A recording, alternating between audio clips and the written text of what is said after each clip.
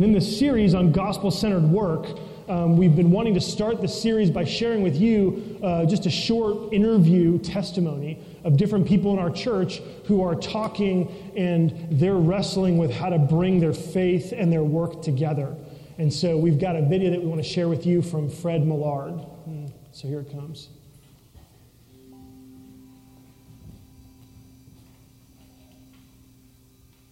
So I'm an oncologist, which means I'm a doctor who serves cancer patients. And in particular, my niche in the past 13 years has been what's called genitourinary oncology, which means the urinary tract, so the prostate, the bladder, kidneys, and testis. Well, I have this tremendous privilege in that my day-to-day work is directly trying to help people get better from serious illnesses. I see a lot of people who have incurable, fatal illnesses. And so my day-to-day existence is taken up in large part with people who are on that journey and pretty close to the end. And there's all kinds of ways people pass over that ground. And some ways are pretty rough, and some are magnificent, and some people start out pretty rough, and then along the way they find what they're looking for, what they need to face that and make that transition. And sometimes I help them along a little bit, and a lot of times they help me while they're going along that path.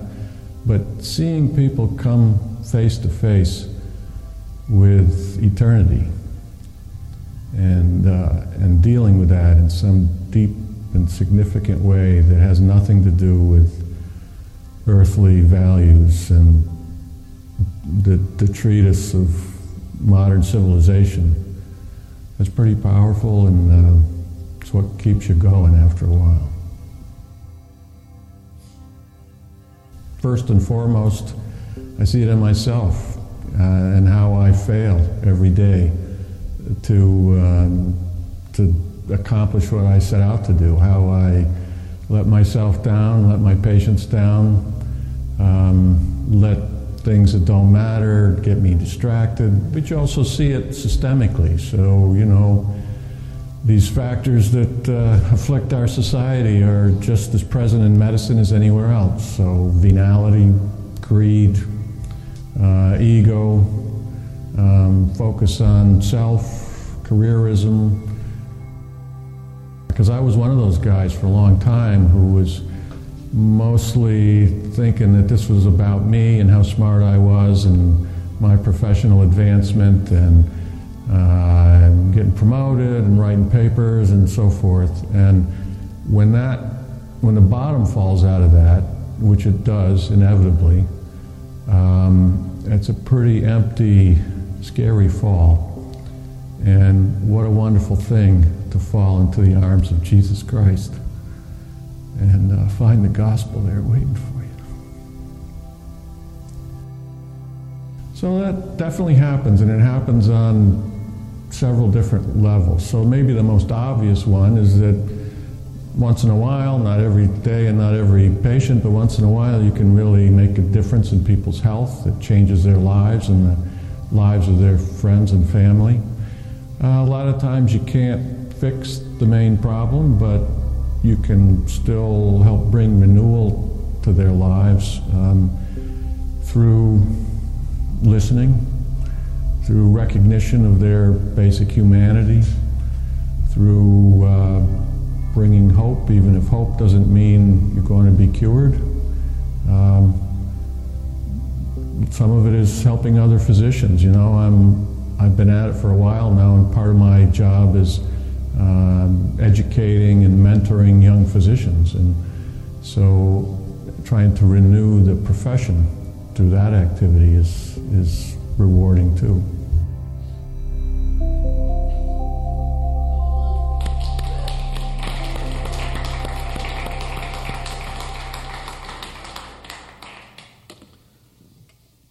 I hope y'all are seeing these examples and being inspired to ask yourself these same questions, and more than that, ask each other. I tell you what, it's when you ask each other these questions and you wrestle together with, hey, you know what, how does your job or how does my job reflect qualities of God? How does sin affect the workplace where I am? Where do I see renewal happening? How do I see the gospel taking root? When you have these conversations, you will begin to experience gospel renewal aimed at your workplace. And so I hope that y'all are having these conversations. I'd encourage you to make sure you are. In this series, we've been looking, the Bible says that there are really 6 reasons why God created us to work.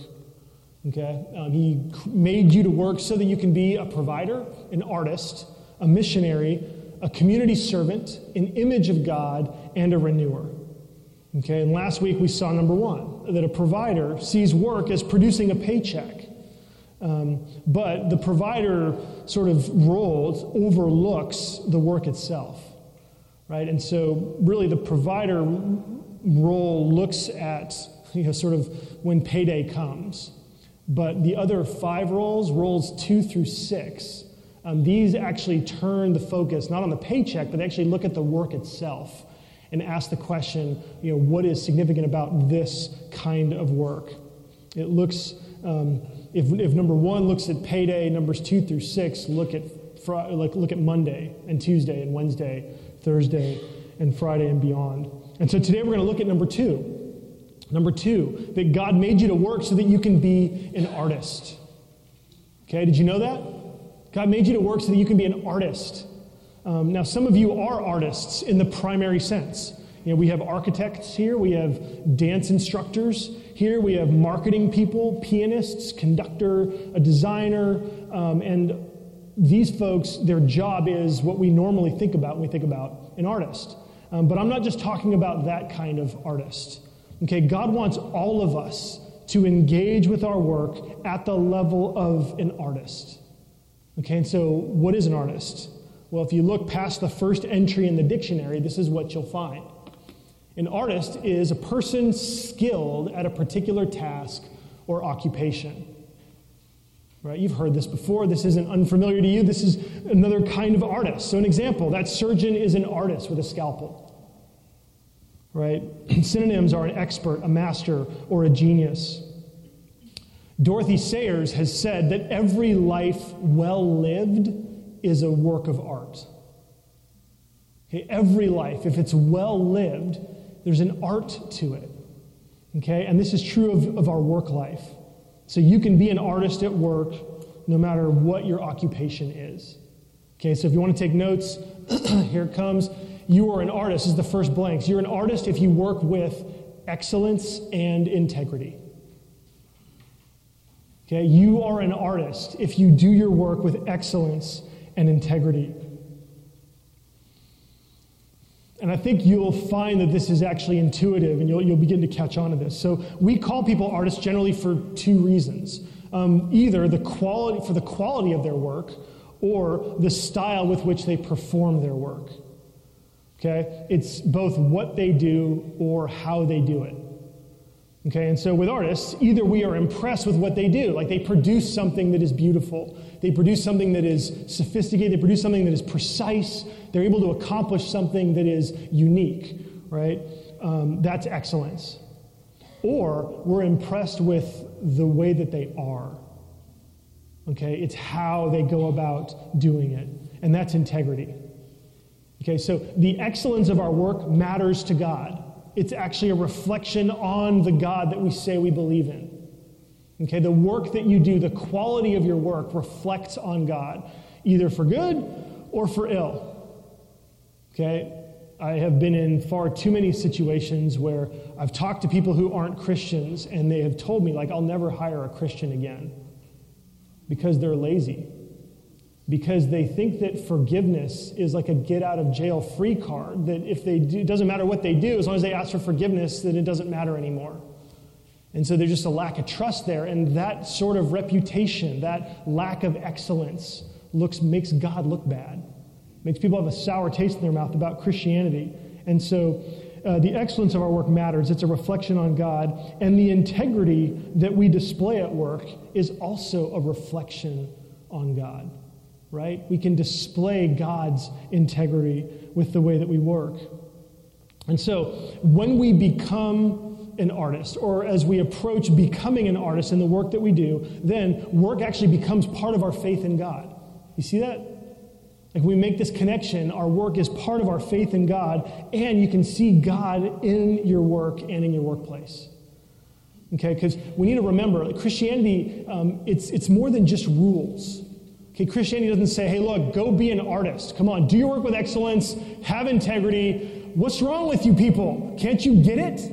Like, that's not Christianity. Okay, that is some kinds of religion, but that is not Christianity. Christianity is an approach to work and life that both understands God's design for work at creation, like why God made us to work. But on the other hand, Christianity also understands and doesn't hide from the frustration and the challenges that we deal with every day.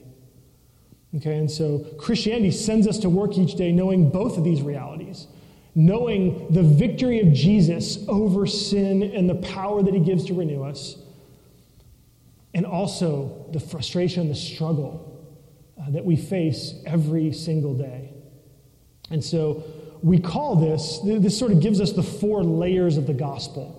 Okay, we've been talking about these 4 layers of the gospel that we need to understand in order to embrace what it means to be an artist. Okay, the first layer begins with the letter C. It's there in your bulletin. It's the layer of creation. Creation. And what creation teaches us is that the art of your work, right, your art at work delights God. Okay, this is a truth that you need to understand. Your art at work delights God. Let me explain that.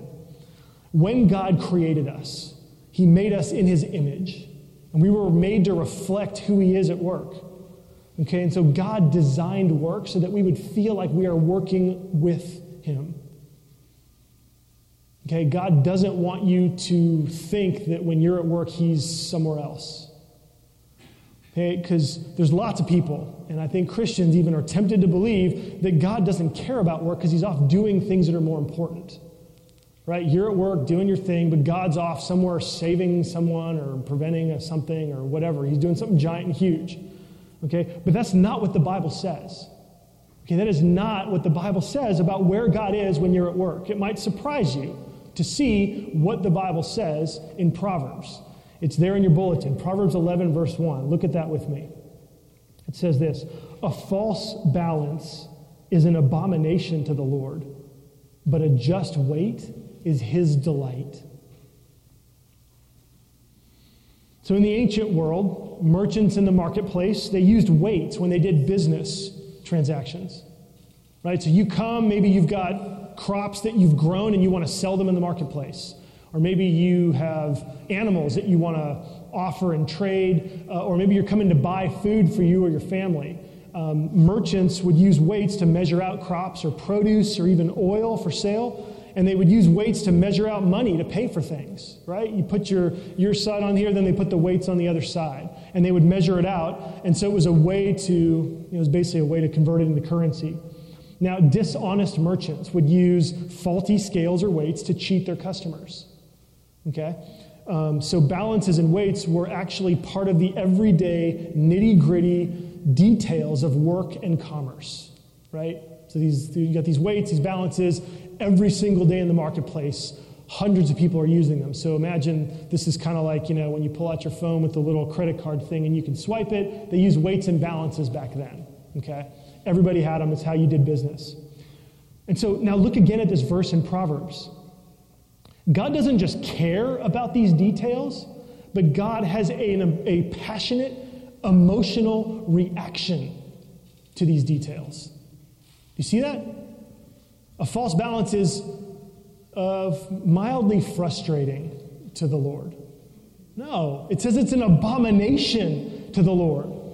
Stealing, cheating, lying, lack of integrity in the workplace are highly offensive to God. He doesn't just overlook these things. He gets angry about them. And then on the other hand, look at this. God takes great delight in our integrity and honesty. Friends, this is good news. Right? This is good news because sometimes you think, man, all the rules are in the Bible and they're really just made to make us feel guilty so that we will know that God is mad and he's going to get us and he's going to beat us with a stick if we don't turn around. But the other half of this verse, look at this. It says, a just weight is God's delight. Man, you might think that doing the right thing in the workplace is ordinary and expected. You might think that you should receive 0 credit because, well, you just should have done that anyways. But that's not how God reacts. This verse tells us that doing the right thing is a delight to God. That the artistry of excellence delights the heart of God. And this matters to God. It thrills God. So when you do what's right, when you do what is just in the workplace, you can know that he is pleased with you. I mean, how exciting is that? When you treat a customer with justice, with fairness, when you treat other people in the workplace with kindness in the way that God wants, like God is delighted with you. Man, there's artistry in not just what you do, but there's artistry in how you treat others. There's artistry in billable hours, in timesheets, and in expenses. Right? There's artistry in, again, how you manage your employees, how you deal with the people, even when they're... This doesn't mean that you let people walk over you. This doesn't mean that you don't hold people accountable. That's actually part of justice. Right? That's part of what people need. They need boundaries. They need accountability. Right? And when you do that, you are a delight to God. Man, this is art at work. And when you do it, God is delighted. He's delighted. Martin Luther King Jr. talked about your art at work in this way. This is a great quote. He said, if a man is called to be a street sweeper, he should sweep streets even as Michelangelo painted, or as Beethoven composed music, or Shakespeare wrote poetry. He should sweep streets so well that all the hosts of heaven and earth will pause to say, here lived a great street sweeper who did his job well. I think he's right. Martin Luther is reflecting the heart of God as he says this.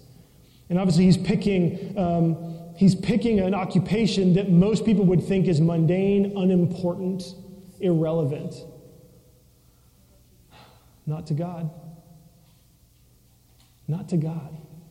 I mean, think about this. If God, the King of the universe, the one with whom you will have to do forever, is delighted in your work, then it's not too mundane for him. So this idea of artistry and art at work with excellence and integrity, it was illustrated this week for me at our life group. Okay, first I want to show you something. This is a Twinkie. Okay, this did not show up at our life group. Okay, but it serves as a contrast to what did show up this week at our life group. This is an extraordinary dessert. Literally, this is a cake that came from Extraordinary Desserts, right over in Little Italy. This showed up at my life group this week. We meet on Tuesdays in the evening in North Park. If you're not in a life group and you come to mind, this may be what is waiting for you if you come on Tuesday nights in North Park. So this cake is art, right? This is created with an incredible amount of excellence. The Twinkie is not. There may be some manufacturing artistry and excellence in being able to make 1 billion of these a year, but I think the Twinkie is not art. Friends, doing your work with integrity and excellence is the Extraordinary Desserts cake. Okay? Poor work with an attitude problem is the Twinkie. God delights when our work is art. You will delight if you come to our life group Tuesday nights in North Park. But really, this is God's creative design for work. He wants us to think that our work is worth doing well. He wants us to know that the way that we do our work is as important as the quality of our work. And so we can see this, but I think it's important for us to admit that our reality is often far from God's design, isn't it? I mean, it's inspiring to be reminded that, hey, we're supposed to be artists at work. It's inspiring and encouraging to know that God delights in our excellence and our integrity. But it seems to me, if you're anything like me, and even as a pastor, like our work experience is much more complicated than it just being simply art. Isn't it? Well, it's because layered on top of God's creative design is humanity's fall into sin. And that's our next point. Okay, our next point is the fall. Your art is vandalized by sin. Your art is vandalized by sin. The vandalism of sin affects us and it affects our work in so many different ways. It attacks both our excellence and our integrity. And if we're honest, and I appreciated so much, Fred, the honesty of your testimony, that so often the vandalism comes from inside here, doesn't it? So often it's not anybody else's fault but our own. We struggle with laziness. There's times where we don't want to work hard, and so we accept low quality of work because we just don't want to work. Sometimes we think God doesn't care about my work, so why should I? I hope that thinking is beginning to change for you. It's also hard to strive for excellence when we feel like our excellence isn't appreciated. You know, if my paycheck is going to be the same, whether I do a great job or do a mediocre job, then why don't I just cash it in and punch a clock? I think this is what goes on inside of us if we're willing to admit it. Why bother with extra effort if it's not going to be noticed or appreciated? And then sometimes integrity gets us in trouble. I mean, really, like sometimes doing the right thing can get us in trouble. Sometimes not cutting corners will mean that you are behind. And that's difficult. Sometimes, I know I was in sales for 10 years before I went into the ministry, and there were times where there was a strong temptation, because if I didn't lie a little bit, we might not get this deal. Just a little bit. These are just some of the things inside of us that vandalize the artistry of our excellence and our integrity. But then, not just from inside of us, man, there's so much from outside, isn't there? I mean, there's so much that really beats us up when your boss is so far from an artist. Right? When your boss doesn't feel at all like there's any excellence or any integrity. When he or she is a tyrant or a control freak. Or they're absentee landlords, right? They never show up. They never give you any support, but they'll just show up to tell you what you're doing wrong. Right? These are things that we deal with. These are realities of the workplace. And these things make us frustrated, and then we think we're justified in not being artists ourselves. And we kind of have well, if you do this to me, I'm going to do it back to you. These are real struggles. Then there's a whole other element of how sin vandalizes us, and that's that some of us actually work too much. We find too much of our identity in our performance at work, and then we neglect other responsibilities and relationships in our lives. And so by saying yes to work too often, we're not able to say yes to the other things that God wants us to say yes to. And when this happens, this makes us domineering, this makes us the tyrants sometimes, with our employees or with our personnel. And then, this is where we can take sort of the morality that is presented in the Bible and see that it's not just rules. God's not just trying to get people to act in a certain way. What he's trying to do is he's trying to stop the vandalism in his world. Like that's why he confronts us with sin. That's why he encourages us to live like Jesus. Right? Things like hypocrisy, again, laziness and anger.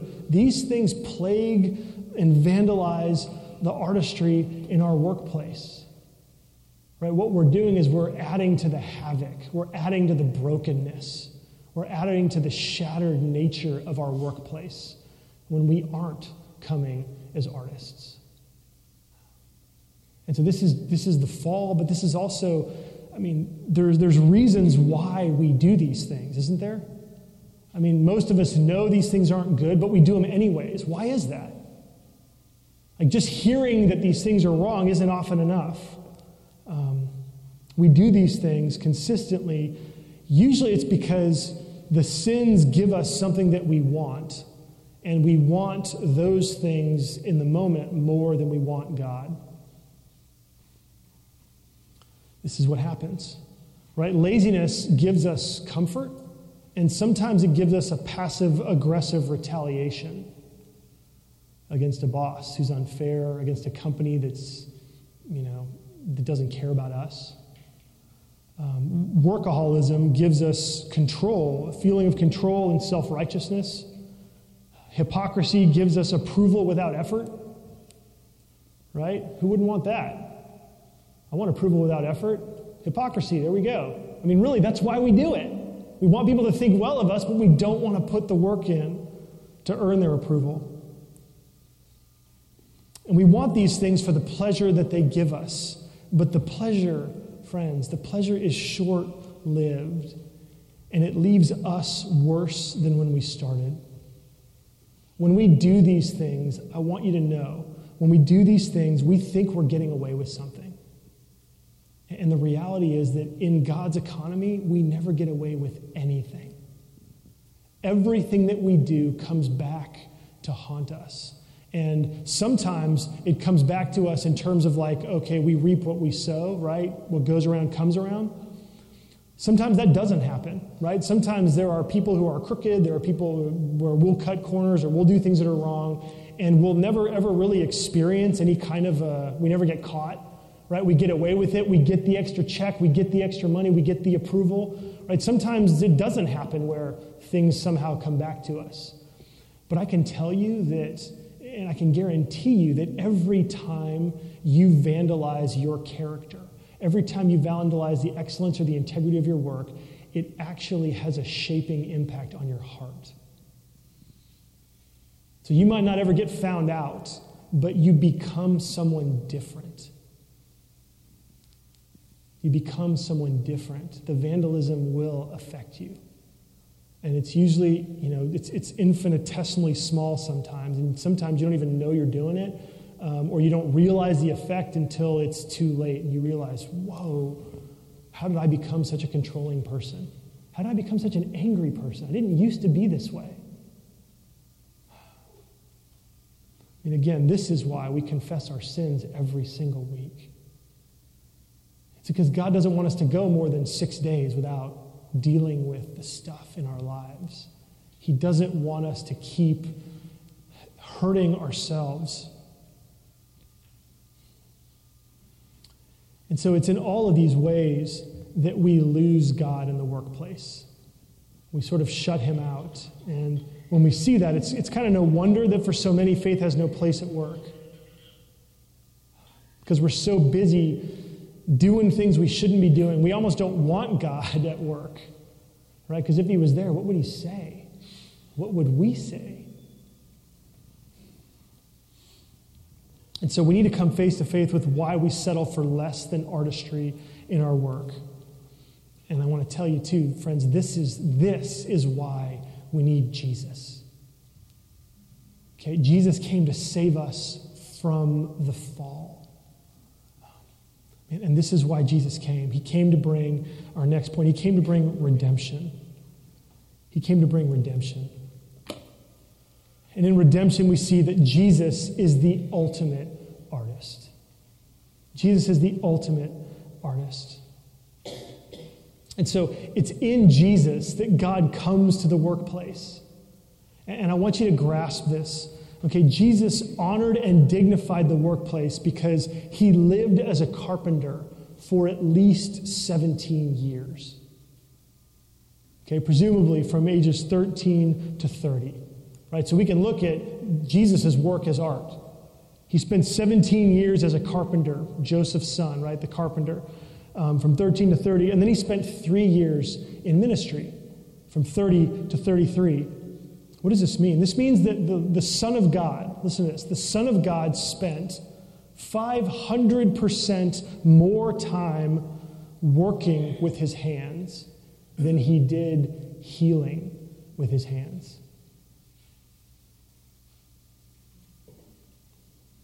God so loved the world that he gave his only begotten Son.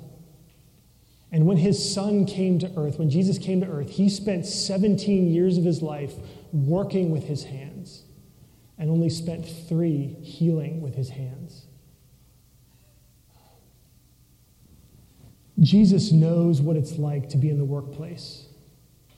The Bible says that Jesus has experienced all of the temptations that we experience in the workplace. And in his life, he was powerful enough, strong enough to overcome them all.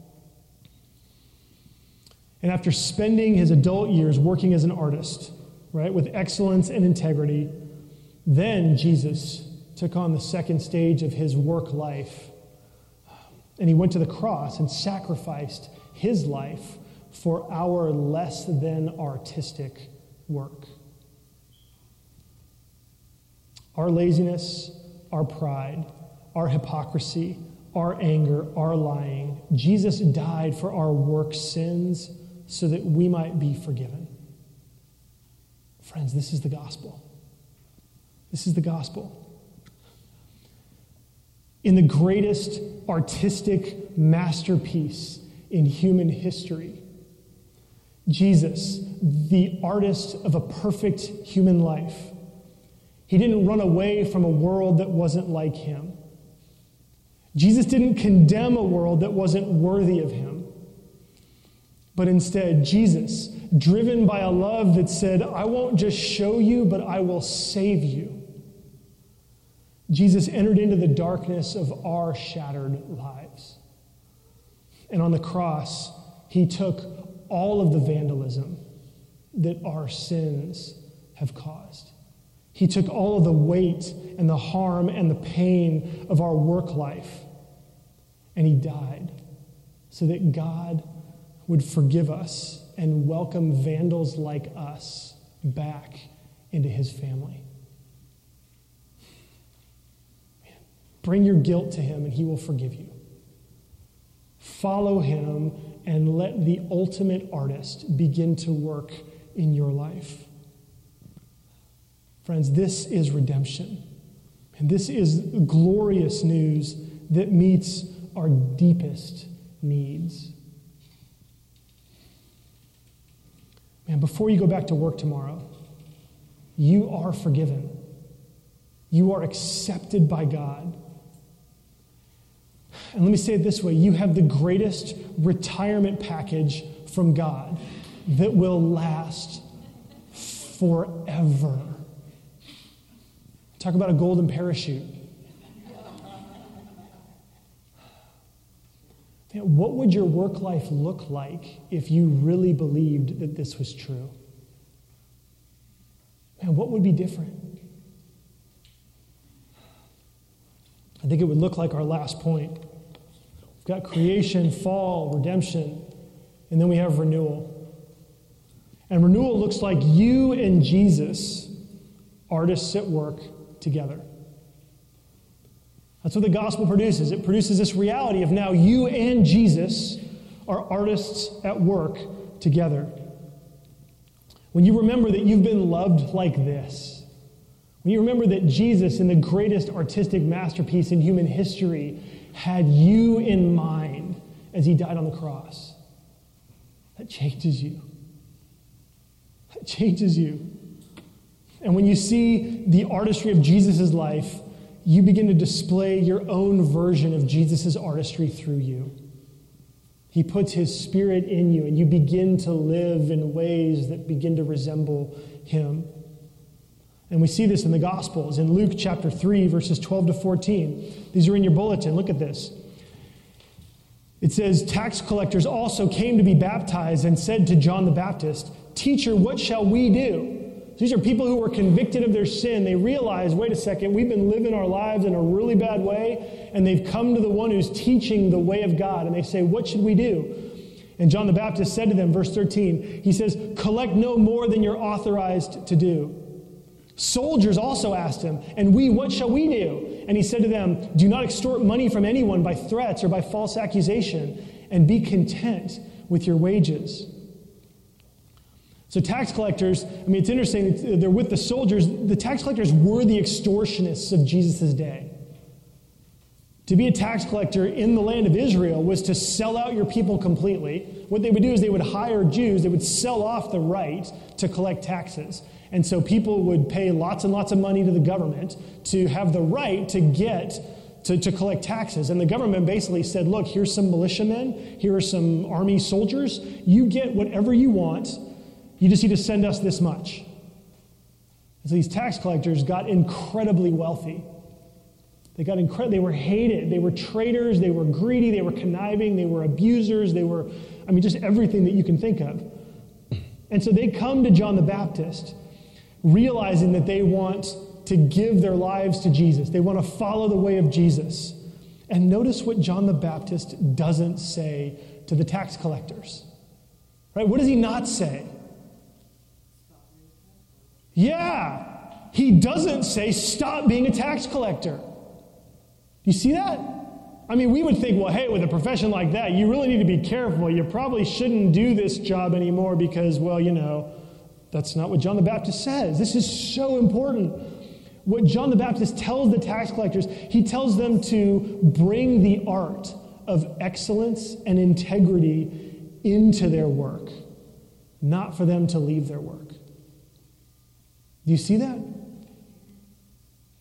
And for the soldiers, it's the same thing. They're not to leave their work, but to renew their work through excellence and integrity. Man, so you can imagine, if you can try to imagine tax collectors in that day who followed Jesus, they would go from being utterly despised to people using language that would probably sound like, oh my goodness, he saved me. Right? Think about it, because at first you would think that they're crooked, they're traitors, but if they didn't fleece you, if they brought this excellence and this integrity to their work, man, you'd soon appreciate it. It's like having an honest mechanic. Right? You never want to see him, but aren't you glad that you can trust that he's not changing the doohickey whistle thing on the bottom of your car, right, and charging you $1,000? Man, what we're seeing here in Luke 3, this is the renewal of the world. Right? These are renewed people going into the city and bringing a renewed city. This is what Fred said in his testimony, where he's getting a chance to renew the profession by mentoring and teaching others how to do the work with excellence and integrity. Because if tax collectors can become sons and daughters of God, then surely there is hope for all walks of economic life. Surely there is hope and renewal that Jesus can bring through you into your workplace. This is why Jesus redeems us. He redeems us so we'd have a relationship with him, but then he sends us. The reason he's left us here, right? Why does he leave us here on this earth? It's because he wants us to bring renewal into our workplace. He wants you to bring excellence and integrity. He wants you to be an artist at your job. And this is the kind of art at work that shows that you value the work that you do. It shows that you value the company that you work for. What this does is this makes your work a blessing to your boss. It makes your work a blessing to your employees, to your customers, to everybody you interact with in the workplace. And it's important for us to know that this renewal takes time. Okay, it takes time because we are vandalized people working in a vandalized environment. But even still, we will see progress, but it might be slow progress over long periods of time.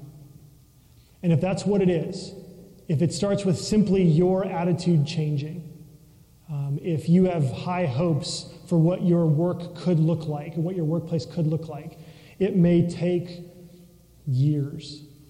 It may take decades. But let me say this.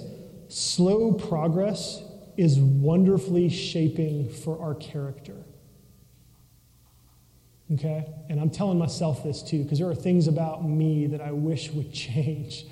And man, I don't know why God is taking so long, but I can tell you this, that slow progress is wonderfully shaping for us because it teaches us faithfulness, it teaches us patience, endurance, and commitment. Just by showing up every day with Jesus. Right? Even that is art. There's an integrity of your relationship with God where if you have a sense that even if all you have is that, you know what, Jesus, we're going in this together. Like, that's progress. That's a step in the right direction. And you can know that Jesus will use all the frustration to strengthen you. He will use all of the difficulties. It's hard enough without hindrances, but given all the stuff that we deal with, given all of the hindrances that we deal with, it takes even more strength. It takes even more power to actually be excellent in an environment where others aren't. And Jesus will give you this strength. I want to show you something that I think we've looked at in the past. This is a form of art. It's called kintsukuroi. Kintsukuroi. It's a Japanese word and it means to repair with gold.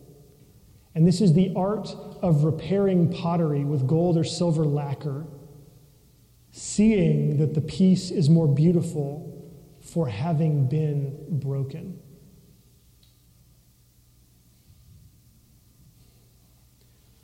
This is what God will do with the brokenness that you bring to work and the brokenness that you experience at work.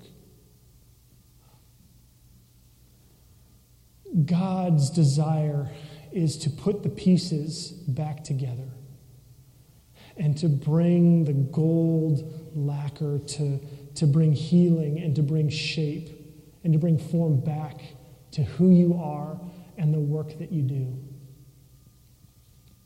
It's when we work as artists with excellence and integrity that we bring the gold of God's character. We bring the gold of God's ways and God's presence into our workplace. And when we do this, our work, like the work itself, becomes then an act of worship. Because we realize that God actually is even our boss in the ultimate sense. And God delights in the work that we do. Let's pray together.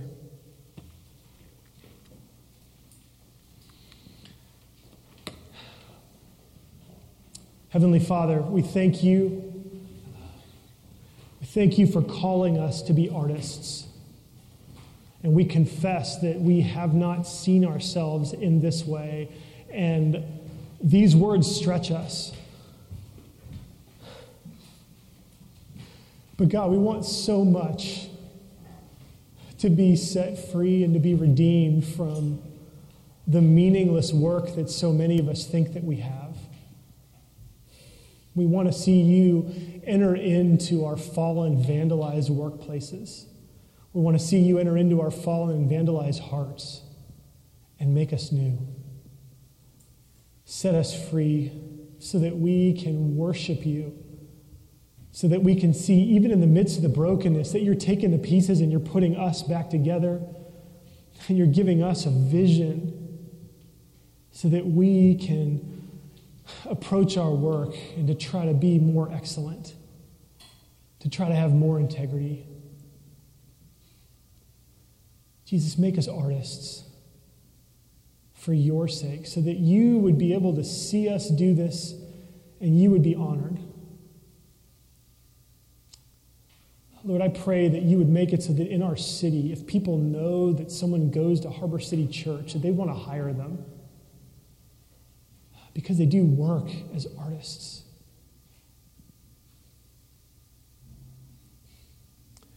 I pray too, Father, that you would help us to have these conversations with each other so that we wouldn't be trying to do this on our own, but in life groups and in discipleship, and as we just have coffee together, spend time together, that we'd be able to talk about these things so that we can encourage each other, to get strength from each other. And Jesus, for those who are here and they don't know you yet, they haven't committed to you, would you show them your open arms and the power of your redemption to set them free and to give them this glorious and exalted vision of what it means to work? Jesus, make it so that they would come running into your arms for forgiveness and for mission and purpose. Let it be that all of us would go into work tomorrow with this renewed mind. And we pray this in your name. Amen.